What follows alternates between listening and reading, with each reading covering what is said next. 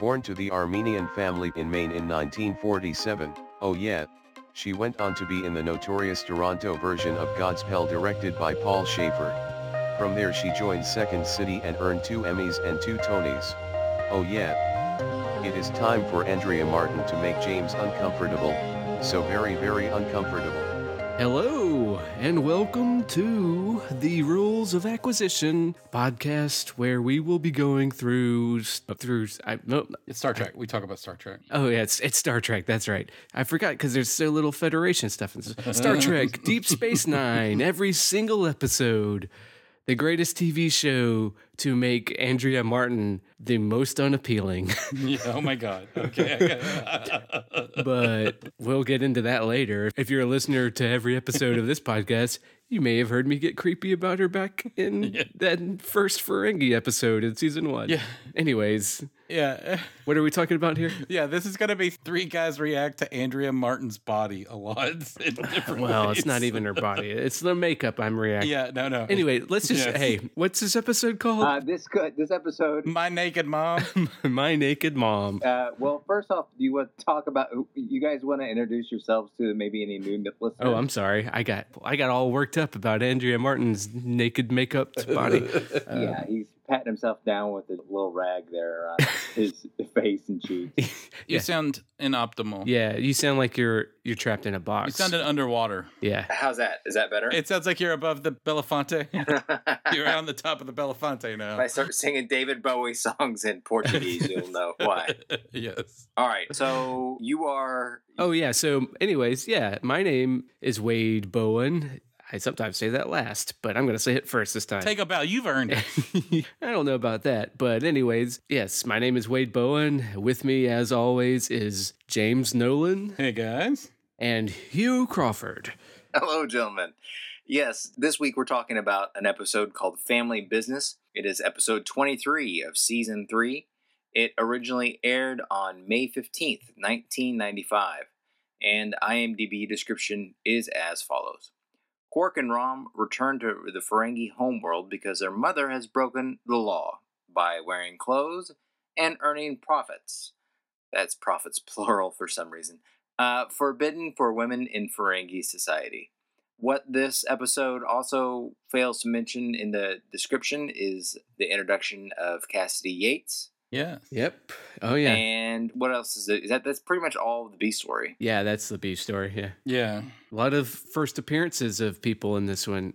We get the second appearance of Jeffrey Combs. Oh, yeah. But the first appearance of Liquidator Brunt. Yes. Where he plays a Ferengi. I like Liquidator Brunt. And then, of course, we have Andrea Martin as Ishka, daughter of Aldred, wife of Keldar. Also known as Moogie. And this is the last time we see Andrea Martin, but then not the last time we see Ishka. That's right. Yeah, unfortunately. Oh, she gets recast. Yeah. Andrea Martin's like, fuck this. Andrea Martin was quite upset with the body makeup. Well, you know what? I was too, because it is awful. Okay.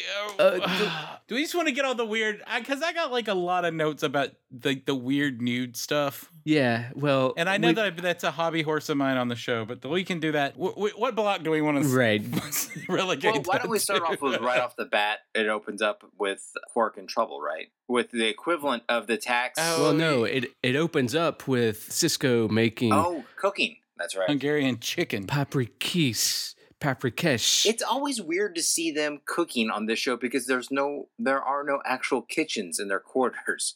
So he's essentially just right. They've got a hot plate. Yeah, he's got like he's like Barney Fife. He's cooking on a hot plate. Yeah, that's the weird thing about this. Paprikesh. Right. Yeah, because he's made a deal with the Persianites. It would have been cool for him to have O'Brien install like a custom kitchen, like a legit kitchen right? in his quarters. Couldn't be that hard. Like Joanna Gaines comes in and gives him the full fixer-up treatment. Yeah, them cooking just means them with a whisk stirring something most of the time, right? Yeah, that's a little unfortunate, but... Yeah. He also cuts like a whole carrot and then puts 2 dices into a salad. Oh, right. I was like, what are you gonna do with the rest of that carrot, Cisco? Like, you gotta... Just throw it in the matter recompiler. You are over prepping for your people. Right. Yeah, well, it's just for him and Jake anyways. But anyway, yeah. He's setting up that Well, we all know that Cisco likes to cook, and Jake comes in and says, I know you're in a good mood. Oh, yeah, that girl's here, or that woman, that captain I told you about. Mm-hmm. And then, yeah, so, I mean, there's nothing, the end. Yeah. And then we jump to the bar where Quark is doing really good business, and Rom is like, we're doing really good. And then him and Rom have a conversation about where Nog is. And he's like, oh, he's in his room studying. And then Quark gets a whole thing about, oh, it's going to be the end of Ferengi civilization because these Federation values coming in. And then Rom's like, no, he just wants a job with better hours. And then, so we get starting off talking about the Ferengi customs and beliefs and disagreements with that. And then Jeffrey Combs comes in, liquidator Brunt of the Federal Commerce Association, and slaps a writ of accountability on the wall, and they freak out. Okay, everybody out of the bar. Yeah, does that make sense to you guys? I mean, I don't know. There's nothing about the Ferengi culture that makes any sense to me. But one of which is, why would a libertarian race of essentially anarcho-capitalists have a trade commerce, like an overpowerful trade commerce authority? Because it's kind of the Protestant ideal where we get capitalism from, run amok, where they've institutionalized these principles as religion to where they just believe in this stuff. Like, they've got this set down where these rules that you follow, and it's become an institution. With the institution carries so much power on top of, aside from just the capitalism aspect. Yeah, but it just seems like Also, it's a silly plot device to move this bullshit story along. So no, yeah, it does. Mainly that, sure. Mainly that, I think. Mainly that. Well, we're introducing a major character here as a sort of an element of the Ferengi culture in Brunt. Why couldn't they just make it an actual tax guy? Why can't it be taxes? That would be the most interesting. Yeah. thing. I don't know. I think it's less interesting because we've already got the Nagus set up as like the Ferengi Pope. Well, because it makes sense because you would have a government that wants a peace, right? Because they're yeah. But then it becomes gangsterism. It's why are you earning a money off a book and not kicking up to me? That would be the issue to go after Andrea Martin, would be that she's not. Yeah. That she's a female and they have this ridiculously rigid rule that makes no sense that I've. Well, it's like but now that it's established, at least then they can tax. It's taxes, right? Well, it's that, but then I think it's with a capitalist patriarchy that is also religion. Yeah. I think if it were just put down to straight capitalism and cronyism, I think it's because the profit has been institutionalized to the extent that it's religion, to where you don't even question the why of it. It's just, those are the rules and we have to follow the rules. Females don't belong in business. Give me one reason why not. Because it's wrong. Yeah. I think it's a more powerful, or I see more of a core story in it than just being like, why don't they just make it? Well, it all goes back to the idea that their extreme cultural misogyny makes no sense. Right. And their own culture. And if you take that out of it, then they are just anarcho-capitalists. And then, it all kind of, like, why wouldn't they always be trying to break the rules? Well, here's the thing. So I don't want to say, right off the bat, I just want to state that I called it a bullshit story. And I really like this episode. And I think, I don't want to discount it because I really think this is what I like about Star Trek, and particularly Deep Space Nine. This is a strength because these aren't people who are just visiting a world, encounter a social problem, and then they're like, literally never going to be that way again for the rest of their life, right? Because that's how it traditionally would go. You'd have a recurring characters that live on a ship. They beam down to a world. They've got a society with outdated rules that make no sense. These are characters that have to deal with long-term ramifications of a society like this, right? Right. And that's what makes it interesting. We've already established that Quark has abandoned a love affair based on the inability for him to accept women making money. Yeah, and he doesn't change. I mean, he does change and he comes to grips, but he doesn't, his whole argument about Nog ruining Ferengi civilization. Yeah. He doesn't abandon what it is to be Ferengi. He never stops believing in he melds and learns to, maybe accept women a little bit more eventually, maybe. Well, I like the second theme of the show is that a secondary idea behind what they're saying here is that toxic masculinity tears down the males even if they're not aware of it. Yeah. Like, you know what I mean? Yeah. And the system. The patriarchy hurts men too. Right. Yeah, in ways that they're not aware. And I think that Yeah. Quark's situation is a good example of that. Yeah. Mhm. Is that he is all for a system that could eventually ruin him. Mhm. Right. And we give a lot of stuff about the Ferengi being Ayn Randian kind of objectivists and stuff. Yeah. But I think actually that might be a little too simplistic, even if you look at them through a lens of American capitalism and even evangelical. I don't know why I'm on the Protestant ideal thing, but I think it makes sense where. Because they're hand in hand for American capitalism. Exactly.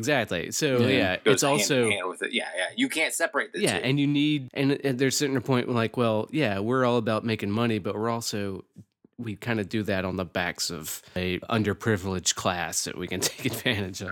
Yeah. In this case, it's the Ferengi women, but Yeah. And it's just kind of that's because that's the law, you know. That's why it's just wrong. Okay, I don't know why it's wrong. It just is because that's what we're raised with. And yeah. And okay, I've made these points before, and I don't remember what episode. Whatever episode I made these long points about how their women issues don't make any sense. It was probably the one with the woman, probably with the girl that the one that has the same title as her damn podcast. Oh, it was called Rules of Acquisition. Okay. Yeah, I don't know. Yeah, that one. Yes, so that episode and how much none of that makes sense to me. But I mean, it's here and it's in canon, and so not just the women earning profit, but oh my God, they didn't skirt any on the nudity thing. Oh, that was. And it was, and they should have, they should have let that breeze by. I love the fact. I mean, I found it creepy, and it wasn't even the nudity that weirded me out. It's not the nudity; it's the talking about like, Mom, I would be so much more comfortable if you were totally naked right now. I think that's great though, because they're an alien culture, and that's what I like about the Ferengi. Like, yes, they represent a certain part of humanity that the Federation has evolved beyond. But at the same time, if we're going to do an alien culture, we can't make them just straight one-to-one. There has to be something alien about it. If they're just humans, that's stupid and that's bad. I said before that when we had this discussion, I think that's just a bad alien if they're just straight human. Does it have to be something so fucking gross? Yeah, I think it If they does. I just think really that makes like it to better. if they like to suck pus out of each other's pimples, we wouldn't want to watch that. No, we wouldn't, but it would make sense. But hey, I think the fact that it does, I find it. Rom I know. Rom wants his mother to strip naked, and he puts his head right there next to her naked pussy. I know. And I'm supposed to be comfortable with that while she's stroking his head. No, you're not supposed to be comfortable. That's the whole point. I know, but I'm just saying that it's too uncomfortable. It doesn't pay off. It's so weird. Yeah, I don't know. That's like I just think. I think it's played for yucks, is what it is. It's not this alien. I think David Cronenberg loves it. I don't know. Because it's weird, fucked up kind of. David Cronenberg could probably do this with Ira Stephen Bear and Renee Auberjonois. Did he? I don't know if they sold it for No, me. did he? He directed this. He directed this. He one. did direct this one. Yeah. I thought he did a great job with this one too. But I don't know. It's fine. I don't know. I don't have my problems with it are conceptual. I mean, this isn't a bad episode. And Andrea Martin is a gem. And Jeffrey Combs is a gem, and it's got a real story and an arc. And I mean, and Ira Stephen Bear worked really hard on it, I guess. Well, and it's got an important Like, theme of agency and Yeah. you know. Yeah. Yeah, it's good. It's woke. I mean, it's all of these things that we complain about other episodes don't. But it's got this central weirdness. Oh, yeah. So we should say, yeah, she's earning profit because bylaw of the Ferengi Commerce, subsection 1027, paragraph 3, improper supervision of a family member, she's earning profit. She's not supposed to. Yeah. And so Quark and Rom go back to the Ferengi homeworld, or Ferenginar, as it's sometimes referred to, but not in this episode.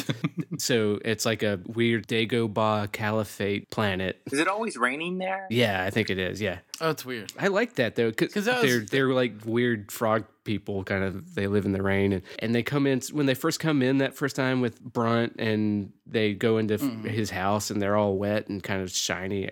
It just aesthetically, I thought, well, Ferengi architecture and everything was another thing to discuss, but I just thought they did a good job with differentiating it from Cardassian that we see in the station all the time. Anyways, I'm sorry, what were you going to say? Nothing.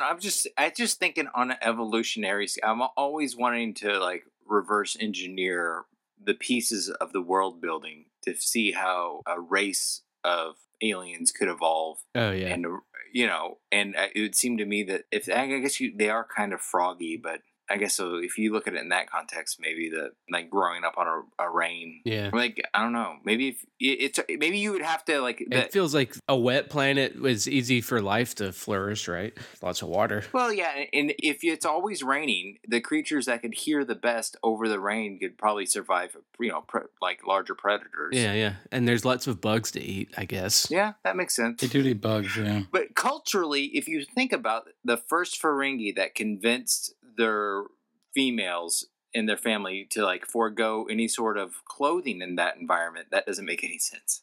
Like, how do you convince an ancient Ferengi, Yeah, but cave Ferengi, the men decided that they'd like to be warm and dry, but decided that their women should not be? well, it's just subjugating. If I keep my women locked in the house all the time, no one else is going to sleep with her, and Right. therefore my young are going to be. But it is okay. So, we brought it up in a previous episode. It's Gorian Yeah, very. in a lot of ways. So that is a type of But Ishka don't fly with that shit. Well, and that's fine, and that's the proper way to introduce. I mean, that I don't have a problem. I mean, Yeah. Ishka as a character is great, and I don't mind that they're a patriarchy. That makes sense to me too. What it doesn't is just that it's the sexualized. Yeah. I mean, nudity is sexualization. I mean, just in general. Yeah. We can all agree with that. Right. And the sexualizing them in a domestic family situation. I don't know. I mean, if you want to get all Freudian about it, I think that's easy to do too.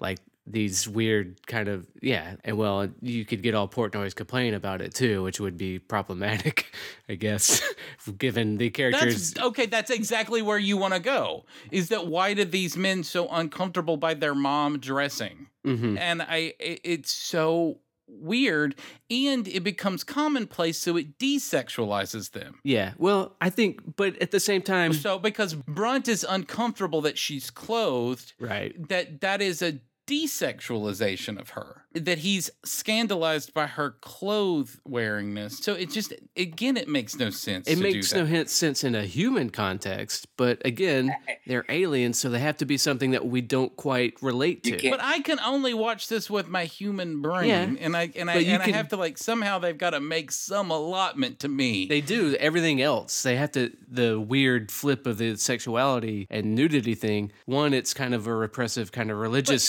kind of thing, but also, and it's a way that it's opposite of how we humans think of our mothers. So it also makes them a little bit more alien than they would be otherwise. It's the only thing that they do that is repressive, not through capitalism, but through hierarchy. Yeah. Through authority. It's the only thing they do like that, so it's weird to me. It's the only thing they I made a whole thing about commodifying women would be something that an anarcho-capitalist society would be excited to do and be sort of vigilant about, and they can't commoditize a woman if she's nude. Is not allowed. I don't to agree own with that at possessions. all. She's property, so it's easy to commoditize someone that's nude. No, they can't sell her things. No, They can't sell her like we did in the 50s and sell them washers and dryers and lawn. no, and they can clothes sell her and, things. Turn them into She just can't make profit. Not clothing. That's a whole... not clothing. Well, not clothing, but There's no Coco Chanel of Ferenginar. it doesn't matter. There's other things because, when they first when they show up at Quark's or Ishka's home, the first thing I liked is that you had to pay a toll to come inside. That was a great touch. Yeah, that was beautiful. Like the whole Ferengis make you pay for everything was a nice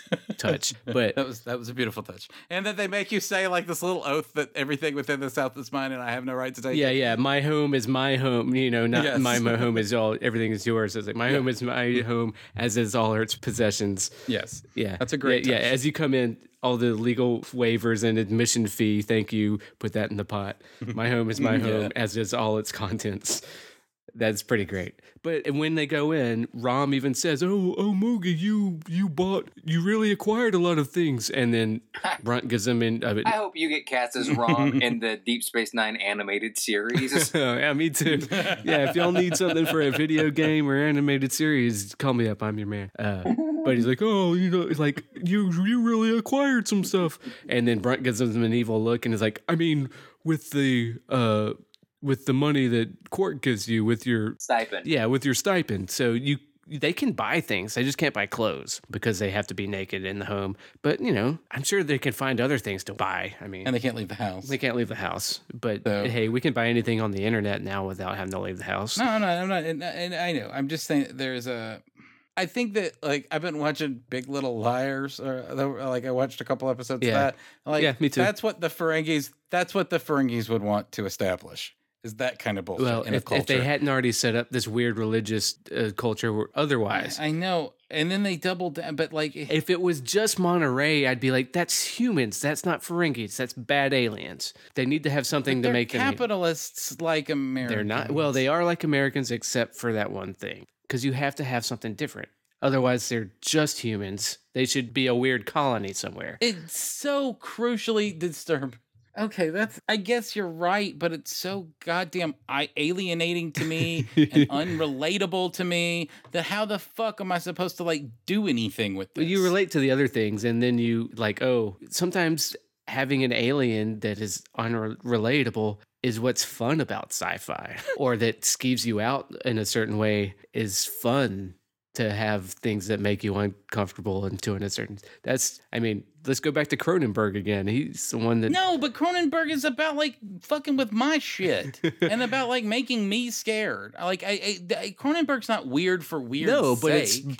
it's to make you question your stuff. Like it's like, hey, this weird Oedipal shit is. If it was culturally acceptable for me to lay my head on my mom's pussy, would I do it? No. Weird I don't Oedipal know. shit I don't actually know. isn't that unusual. Here's the thing, James. I think that what Wade is saying is probably true, but I think that on the most basic TV level, that whole scene, that whole idea is played for yucks. It's just a bad comedy bit that doesn't land.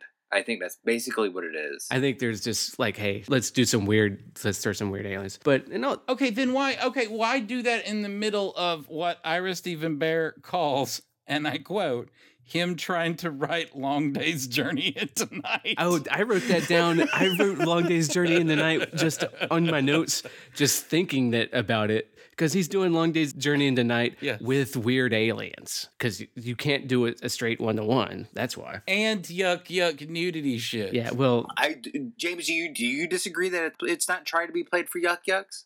You got the most yuck character in Rom. Yeah, it's just You know. opposite a cast member from Second City. Yeah, it's Right. one of the founders of Second City Television. SCTV. Yeah. So do you think I'm wrong in that then? no, there's some yucks involved. No, All right. no, they're definitely doing it, and then I think that it is played for yucks. In fact, they do a fucking deadpan to the camera at one Right. point. I do. Well, That's right. That wasn't with her being naked. That's when Rom comes in I know, and says but- something but it- like, "Oh, I wish Father were," which is so fucking Long Day's Journey into Night. That's where I wrote it down. I think like, "I wish Father were here, where we were just sitting around talking about issues of." I'm starting to do a bad Kermit the Frog impersonation, talking about issues of the day. Okay, maybe well. Hey, Hollywood, when you want me to do that ROM for big bucks, I'll work on it. You'll tighten it up. Yeah, You'll yeah. tighten it up when the time comes. Yeah. But he's like, I wish Father were here talking about it. And then they do a take to the camera, which I liked. I thought it was great, but it's fine if you didn't. I know. It was weird, but I don't know. I don't know. I don't know. It's so weird that I can't process the nude shit, the destabilized, over-sexualized relationship with the mom, and not in a way I can understand, and not in a way that I think that they're playing with like edible fire. No, here. I think it's just sexualized, but all at the same time, it's like you said, it is desexualized. For them, it's not sexual. But for me, you're right. It's not sexual for them. And it is for me. And that's well, that's your problem, man.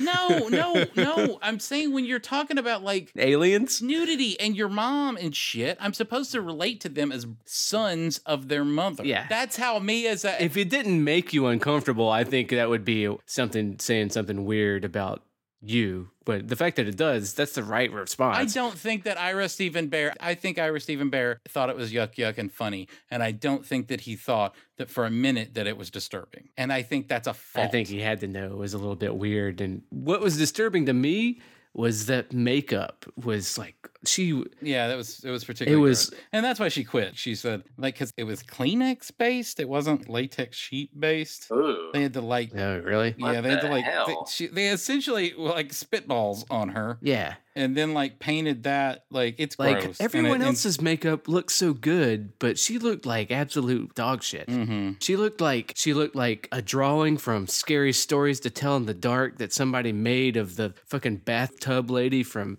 The Shining. It was Yeah, it does look like that. Yeah. And am I wrong on thinking this? But like they established in Rules of Acquisition that females have really small ears, right? They did kind of, but they kind of forgot about that. It felt like. Well, of course, can't they forget about the nudity thing? So, but yeah, that's Yeah. yeah. I felt like, and then they're just like all melty and like maybe her ears, it's like old men's balls or something.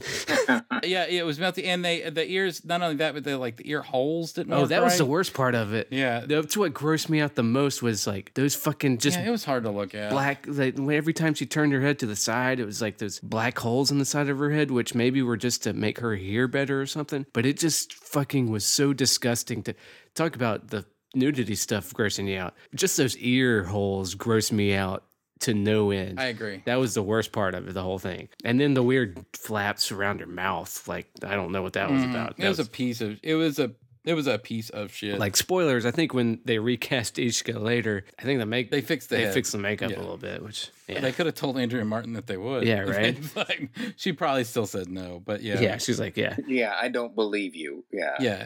Yeah. Fool me once. Why didn't they throw the chance of acting opposite Wallace Shawn at her? And that would have been Yeah, right? more fun. Right? Because you would want to see, like, I mean, she's a good opposite parallel to Wallace Shawn. It would have been fun to see them two Yeah. mix it up, I guess. But yeah. This episode, I don't hate this episode. I just feel like That's a stumbling block. If it's played for yucks and it doesn't land on the yuck level, then it doesn't work. Yeah, and there was things that really did work. All this stuff with it, they don't make no sense. It doesn't make sense to me from a world building cultural perspective. But all the scenes with the Ferenginar, the FCA, is that what it's called? Yeah. All that stuff was fabulous, and the paying for the chair, Yeah. and all the stuff with Oh, Brunt. I love that stuff. 7 slips to go up to the elevator. It's like that's the 40 flights of stairs. Yeah. Okay, you want to talk about cultural alien? Like, it seems exhausting to be a Ferengi, You're right. It does. and they really convey that really well. And there's such tools of that system, but they love it so much. And I mean, that's what alien cultures are supposed to do, is take a thing from your world and heighten it into a comical degree where you can see the sort of absurdity of it. And that's what they're doing with all of this paying for all of this kind of shit. Yeah. Right. Like, I was reading this thing that, like, I guess millennials don't gamble. It's like a thing. Oh, yeah. And so, like, Vegas is hiding it, or is trying to hide it, but they're like about to go under. Oh, really? Yeah, Vegas is crumbling. And one of the ways that you could tell is that nobody's showing up, so they started charging for parking, which makes like no fucking sense. Like, why would you? I know you got to pay bills, but why, if people aren't coming through your door, why are you going to make it more expensive to get through your door? Right. And I guess you're trying to fleece The people with problems are going to show up. the people with problems. Yeah. So it's all of these different sort of transactions that capitalists, like extreme sort of lawless capitalism, has to sort of make to stay afloat. And it is kind of funny that, like, he wouldn't walk up the stairs for 7 things, but like going down he would, because because he thought he had a little more money than. So like the whole sort of trade, like the exchanges and the mental calculations and how that's tied to their emotions, it's all really funny to me. Yeah. That's the stuff when the Ferengi culture is landing. Yeah. That's when they're throwing their pitches for strikes. Right. But the patriarchy stuff it's lost me. Yeah. Yeah. I mean, I get the patriarchy stuff for me just from like the stuff I was harping on before. Well, because you're sexist yourself is. No, I mean, I'm not saying I you agree understand with it. completely where they're coming from. Yeah, you women. yourself. Yeah, I mean, Right. And hey, let me not- ladies, go to Buck. Yeah. and it's not, let me get this straight. I don't have a problem with Ferengis establishing a patriarchy. That makes perfect sense to me. It's establishing this patriarchy, this sort of authoritarian, top-down, weird sex thing. See, it makes sense. Like, hey, this is my this female. This Gorian nature. The fact that they refer to him as only this is my female, I can do it, and then it's not for sharing with anyone. She can't talk to anyone because it's my by female. I mean, it's your classic like women as property. It's the same thing that humans did. Yeah, but that's not a capitalist thing. That's a conquering culture thing. Well, if the Klingons made their women be, if that was then it's not, and I'm glad it's not. But if that was an element of the Klingons, it is a capitalist thing, and once you make them property, they're part of capitalism. No, that's part of authoritarian like controlism. Well, it's hand in hand. It's both of those things. No, I mean I don't want to sing the praises of capitalism at all. As but, a certain this not pure capitalism. Once the post-industrial, it's not a coincidence that industrialized society brought more social freedoms for women. I mean, capitalism brought freedom for women in a lot of ways, or that like it correlated. Let's say that, and I don't think that that's accidental. I think that because these they'll work for 70 cents on the dollar, man. Like that's just smart business. And so they did get to like work, and then you get to do these, two household things. You don't have to pay them as much because then you have two people. Yeah, but that's like 20th century capitalism. That's like late. Capitalism's only 200 years old.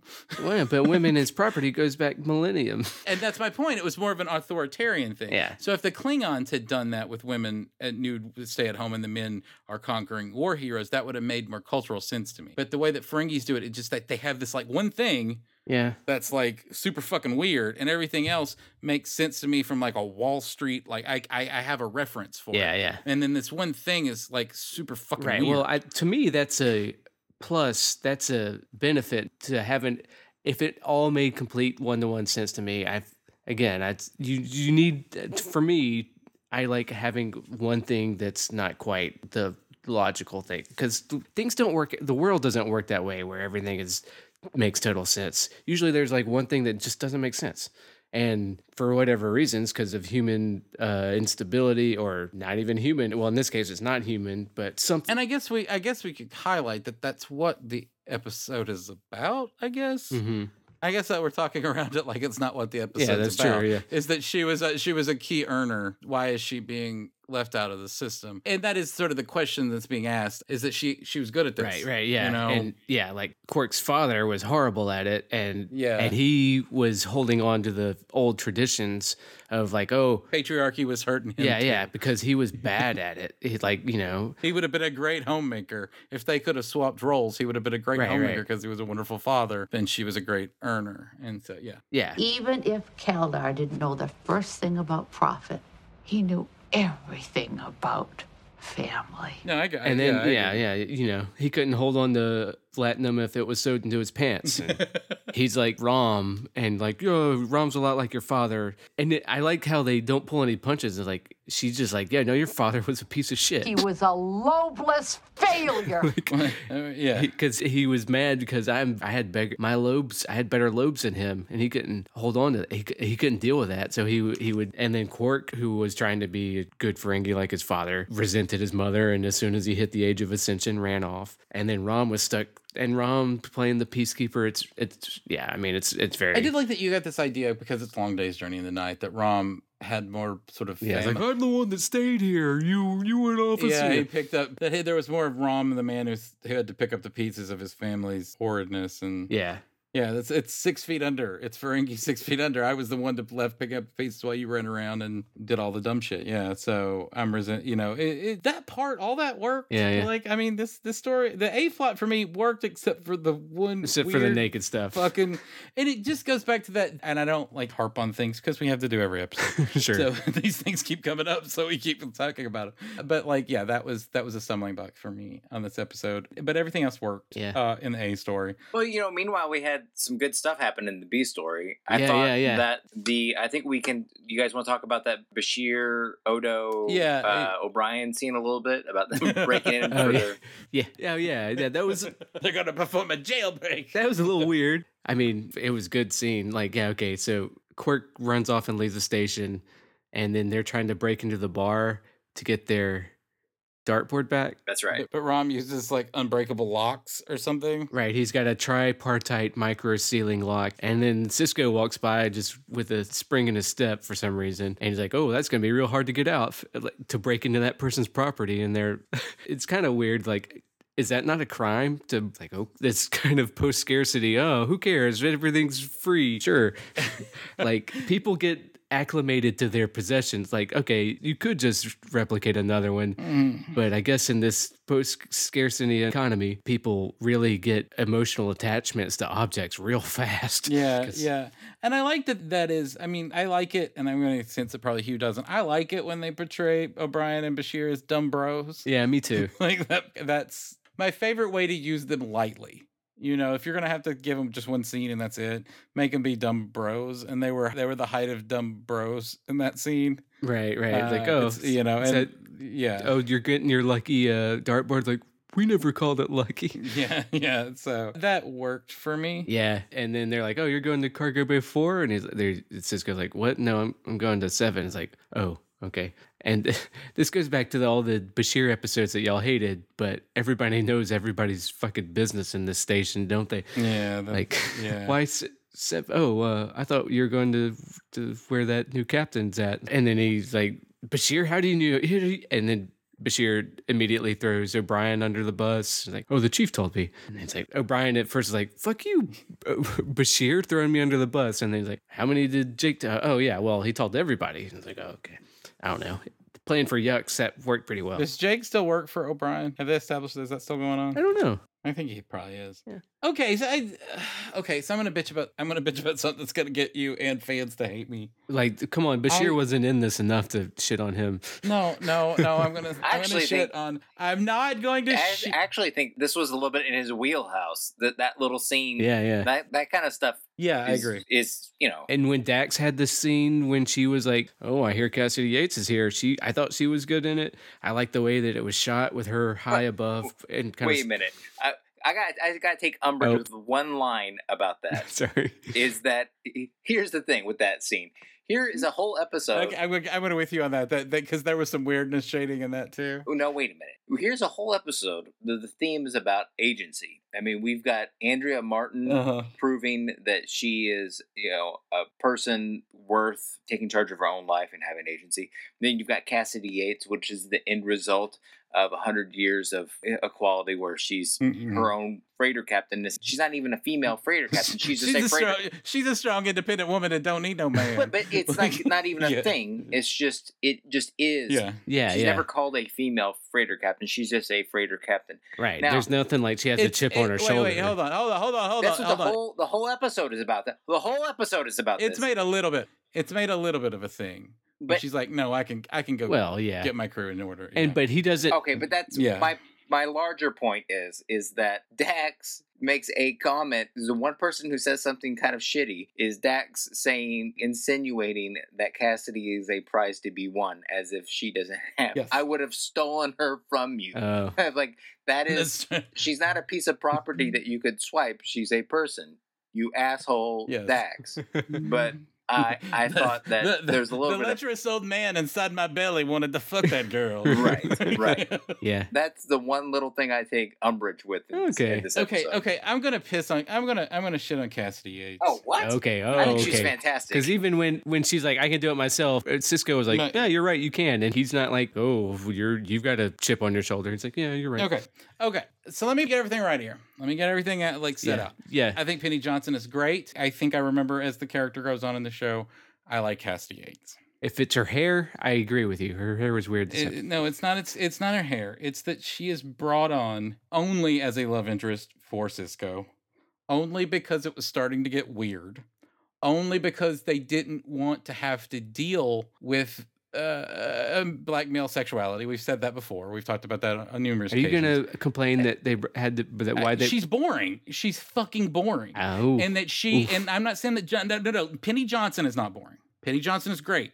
Love Penny Johnson. And the character itself is not a poorly rendered character. She's written okay, but it was established in the previous episode that, hey, Jake gets to work as like a pussy real estate agent for his father and says, hey, I found a woman I think you like. And then he goes, well, okay, well, I don't want to meet her. And then they meet, and then they have this, like, it's not even a meet cute, it's a meet normal. And they have this moment where they talk about that, and he goes, fine. And she goes, you want to get coffee? And they go get coffee. And then she finds out that her brother likes baseball, and he likes baseball too. Yeah. Like, at no point, I don't know, like, that is not a story. That is not interesting. That is not established. And if I remember correctly, over the next few episodes, they just sort of date off and on, and she's around when they need her to be. See, I like, for me, she's like, oh, I can do this myself. She wasn't necessarily even that into him. And he was like, well, I now that I see her, she's attractive. And she asked him out for coffee. I mean, she didn't have to do that. But it was almost like oh, I'm busy. Well, fine, we'll get coffee. Because everybody, the whole station is fucking talking about it. So fine, we'll get coffee. I see your point, James. I think that they were trying to make something that was small and seemingly organic. Yeah. And I think that was the feel that they're going for. Yeah. And I do think that translates into a world where everything's so heightened as weird, because it's a very heightened world. Yeah. I mean, they go to a mirror universe where Cisco fucks everybody, and then he comes back and then he makes like that casual small talk. So yeah, I think I think that's what you're seeing is like a two different tones buttressing up against each other, and it's weird. Yeah. I don't think I have a problem with any of the stuff that happened between Cassidy Yates. I think she's interesting. Like, no. I just think that it's not something that we're used to seeing in such a heightened world. Yeah. Where they tried to dial the fader down a little bit. It's a little bit weird. Yeah. And that, I mean, as she goes on, and it's not like they fix her. She's not Bashir. As they go on, she is as sometimes characters. I think off the bat we know a lot about Cassidy Yates as a fully figured, realized character. Like they have a direction, but is it though? I mean, other than she's I think what? Well, what's her trait? Well, name 5 things about her.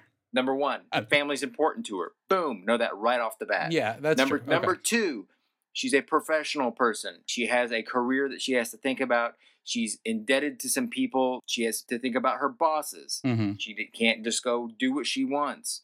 So she's a responsible person that has obligations that don't have shit to do with Starfleet, for one. And that she's not working in suboptimal Starfleet conditions. Right. She's working at like and smart. She's got a Mark V transporter that she can't. She's got to work. And that puts her in almost like a contractor or freighter. I mean, like a freighter. They say that, but they're like almost like, I don't want to say she's a truck driver. Yeah. When you're working for the Batarians, they're not going to put in for a Mark VII transporter or a Mark VI. You're stuck with a Mark V, which they don't make anymore. So it puts her in it's like the Nostromo. Mm-hmm. She's on the Nostromo before the alien kills her. Number 3 or 4 on the list. She's not that easily impressed with Cisco. Yeah. Just because he's Starfleet, number 1. Number 2, just because he's a man in power. Number 2, it's not that big of a deal to her. It's like none of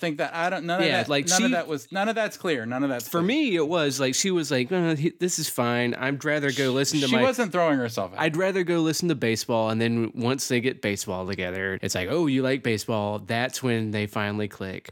It's like up until the baseball thing, which whatever about the baseball, which it could have gone either way. I think with the date, it felt like a billion Tinder dates or OkCupid dates or whatever that I've been on before, where it's like, oh, it's what do you do? Okay, where are you from? It's all the same questions. It's not bad. This person seems perfectly nice, but there's nothing clicks, and you're like, okay, well, we'll go out for coffee, we'll get drinks, and then I'll maybe if I'm bored, I'll say, yeah, we'll meet up again, but I'll probably never talk to this person again. That's what it felt like to me. It was like, okay, nothing's clicking here, and then finally, like, oh, when they learned that this 200-year-old sport that her brother plays on Cestus 3, which is a callback to the original series, by the way. Yeah, I thought it might be, but it also takes 3 weeks for a subspace transmission to come through, which I thought those were immediate, but I don't know. I mean, it's really far away. It's near the Romulan border, I believe.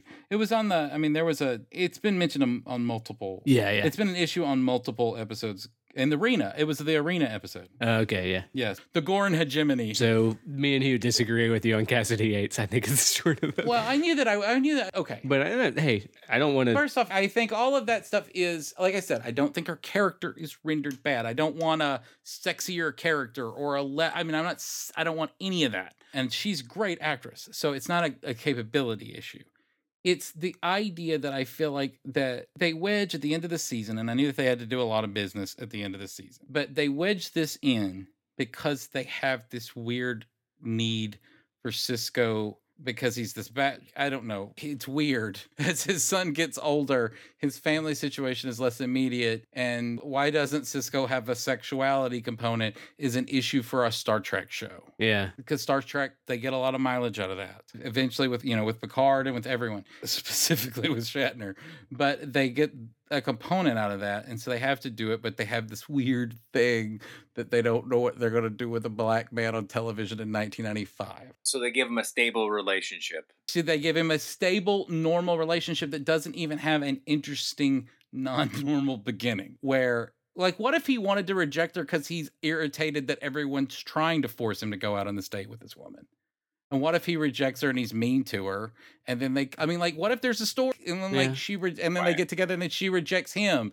And what if it's I think you could see this. You could see the scaffolding, I think, is your problem. And that, that I feel like that they wanted. Why didn't they make them Ross and Rachel? Is what you're saying? Well, that shit was compelling to the people that was geared towards. Sure. I mean, there is, yes, guys, sometimes cliched stories are cliche for a reason. It's because they structurally work. Shakespeare wrote dynamic, like, why didn't it have, like, I mean, you said Ross and Rachel, but let's say it's, why is it Iris Stephen Bear Shakespeare is your beef? That's my fucking point. No, that's my fucking point. I mean, it's Star Trek, right? Shakespeare's Star Trek, right? It's Shakespearean. That's what they like to say. They do this later with Dax and her relationship. It's a much more complicated beginning to a ultimately stable and satisfying relationship for the show. It feels like a shortcut. I think that they made it a nothing beginning, which I think consigns Cassidy Yates to being a nothing character. And I think that's a flaw for the show, even though I think that she as a person, as a character, is a fine character. Yeah. I think this idea of a blue-collar, career-focused, self-possessed woman is great. That's an interesting point. And I think that Penny Johnson is a great actress. Right. So none of that. I'm not doing my usual critiques of like I did with Dax or Bashir or anything like that. I just think that she's not a particularly rewarding part of the show, and it's because it doesn't start with an electricity. Well, it doesn't start with an actual story. Like I think that's what your problem is. The B plots lately have been like, "Hey, this thing happens." Yes, and not, yes, exactly. That's it. Yeah, you actually do have you actually are kind of it's almost worse because if she was a two-dimensional character would almost fit better into this little nothing that this was. Yeah, it's just a short encounter. Yeah, which is fine. Like shows can have that. Mm-hmm. But it's weird how they modulate it up against, everything else that goes on the show. Yeah, she is. I mean, and going on, she's only on 15 episodes. What? Wow. Yeah. Wow. So, I mean, that's what I'm saying is that she's there so that it's not weird that he's not fucking people. Yeah. And that bothers me. Well, she's instrumental in my favorite scene of all of DS9, but we'll get there later. Oh, okay. I don't want to. Yeah. Is this in the? It's one we've talked about. It's one we've talked about before. Yeah. She's great. Okay. Yeah. And that's where they have this great character and this great woman, this great actress who's there. And she is a part of Sisko's life on his journey, and that's fine. I just wish, I don't know. I wish they put... James, you should read all 16 of the Cassidy Yates novels that are out there. If you want more Cassidy Yates... man, the dramatic tension in that is fucking amazing, I hear. Right. Yeah. Mm-hmm. Yes. And so before everybody calls...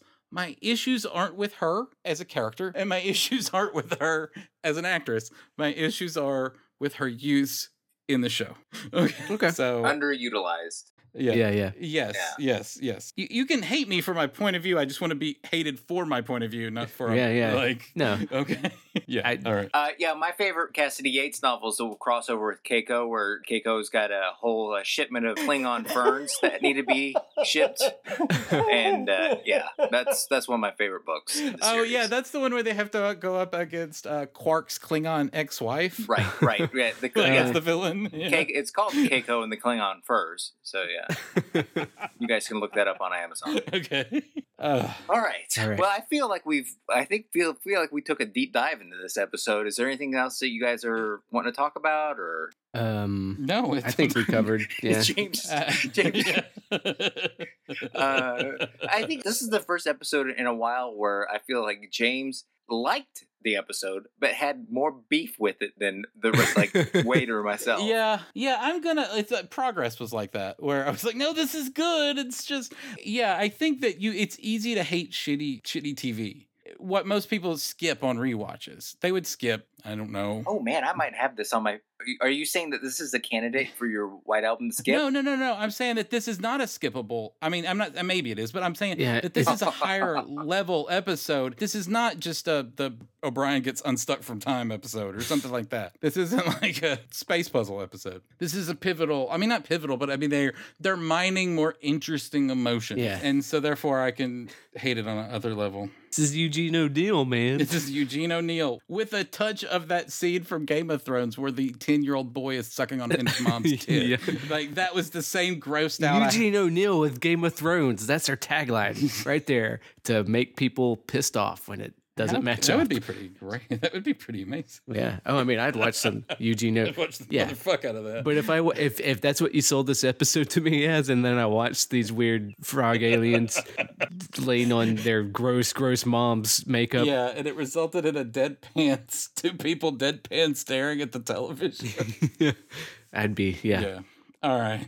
Now what's the rating? What's the general consensus on this? All right, you guys want to take a guess? 7.7. I'm gonna go lower, 7.2. We had 623 people vote on this, and it's a 7.1. Okay, James is pretty close. Yeah. Yeah, people, you know what? That makeup probably was pretty off-putting for a lot of people. Yeah. And the mom, why don't you get naked? I'm uncomfortable with you wearing clothes. Yeah. Okay. Yeah. Sure. Probably that too. Okay. Well, give me my. What did Plankton have to say? He said it was overall a funny episode, kind of silly. It was kind of a nothing burger for him. I think he picked up on the yucks.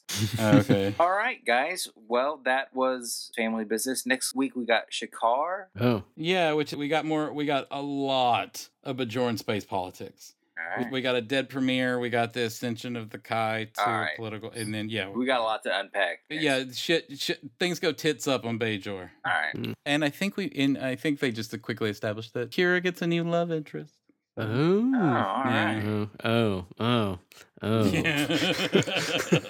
I don't remember this. I don't remember any of this stuff at all. Yeah, I mean, neither. So. All right. Well, let's move on to our, I don't know. Priority Transmissions, our newly christened. Or whatever else we're calling it. Richard Coombs Transmissions. Richard Coombs is my favorite from that Rebanimator movie. Rebanimator. Okay, are we? You're closed. Okay. Would you feel more comfortable if I took them off? Well, maybe. Just a little. All right, if it will make you feel better. And now to make you feel better, or not, probably not. Here's a quick thing. Wouldn't be an episode if we didn't talk about this, I guess. I believe this one's mostly about, you guessed it, Bashir. Oh, I thought you were going to say past tense. No, Bashir we're I past can handle. tense. It's all about... I know, but still. We named this episode "They Shoot Bashirs," don't they? Yeah. They still shoot Bashirs. They shoot. Yeah, okay. They shoot Bashirs, don't they? Yeah. And then we could just have like the Colin Bashir episode, if you wanted to. What's that meme of the two Lego stormtroopers beating a horse? We can just put Bashir's head on the horses. All right. Let's get voicemail of Bashir. I might actually bring something new to it though. So. Yeah, I don't know. All right, here we have our next voicemail. Here is from Pluto Burns, who hasn't called in a while. Right. Y'all remember Pluto Burns? I do. Sure. Mm-hmm. Just want to jump into it? Hit it. Hey, fellas, it's Pluto Burns again, calling about the recent episode Distant Voices and the ongoing debate about Alexander Siddig's acting. Okay. That was a bad episode, and he didn't do a particularly good job in it, but I'm very much of the opinion that he is a limited actor, but he's being written really, really badly.